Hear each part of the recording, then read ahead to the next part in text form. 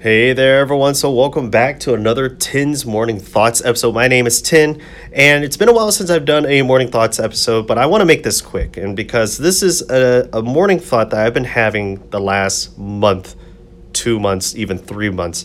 It was a very interesting idea when I thought about it, and I've kind of been marinating on it and been actually implementing this theory for quite some time in my own research approach. Now, have I invested in any companies just yet? Not yet, because I haven't found any, but I still believe that this idea has some merit. Now, this isn't an original idea, I don't think, but it's an idea that has spontaneously came into my mind.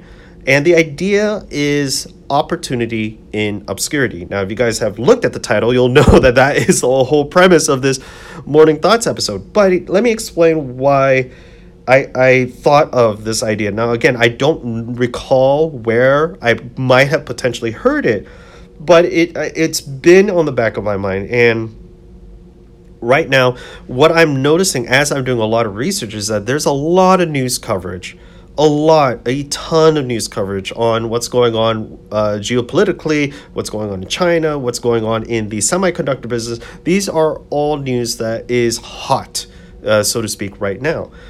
And I began thinking about that. I was like, okay, well, if a lot of people are looking at these companies, should I even invest in these companies right now? And I came to the conclusion that, hey, you know what? This might not be a place where opportunity will give, the 2x, 5x, 10x return. And now I've talked to my co-host about this quite often, my co-host Sean. And, by the end of the year, I hope, at least for my portfolio, I hope to try to 10x the portfolio. And I don't see that happening if I'm constantly investing in nice, stable companies like Coca-Cola, McDonald's, Starbucks, etc. I don't see that being able to multiply my portfolio by that factor. And so I've discussed this with him quite a bit. But I wanted to share with you guys as well to see what you guys also think. Now, the idea that so many eyeballs are on these big companies, would the exact opposite be true? If I was to look in the opposite end of the pool or the opposite end of the pond or in a smaller pond, for instance, where there's way less news coverage, way less people knowing about these companies, is there a higher potential, higher probability for me to 10x, 20x, 100x my income or my portfolio? And I think, if I'm being truly honest, I really think that there is. And so right now, I'm currently looking into these weird, wacky, obscure places, or the small caps, micro caps, even nano cap companies. I'm working with the small ones for now because they're much more manageable and there's less of them, obviously. If I go to mega caps or large caps, there's a ton more companies and it's going to take a lot more time just to research through all of them. So I'm going to start with the small ones first.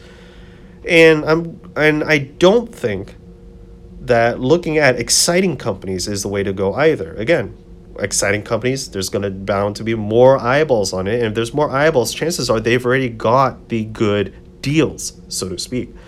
So my idea is go for the boring companies, the super boring one that no one really cares about, no one's talking about. There's not a lot of coverage on Seeking Alpha or Google or Reddit.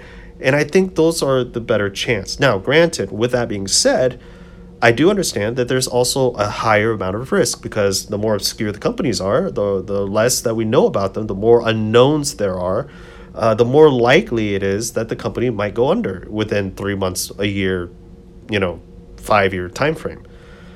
So there is a risk-reward ratio, but that's why we always try to, at least on this podcast, really enforce the idea of always doing your homework. And Sean, with Bitcoin, he spent hours and hours and hours, maybe even years, before he invested. I spend, several hours to a couple months before I even make my own investment. So I think that as long as you're doing due diligence in what it is that you want to invest in, chances are you have a better risk to reward ratio.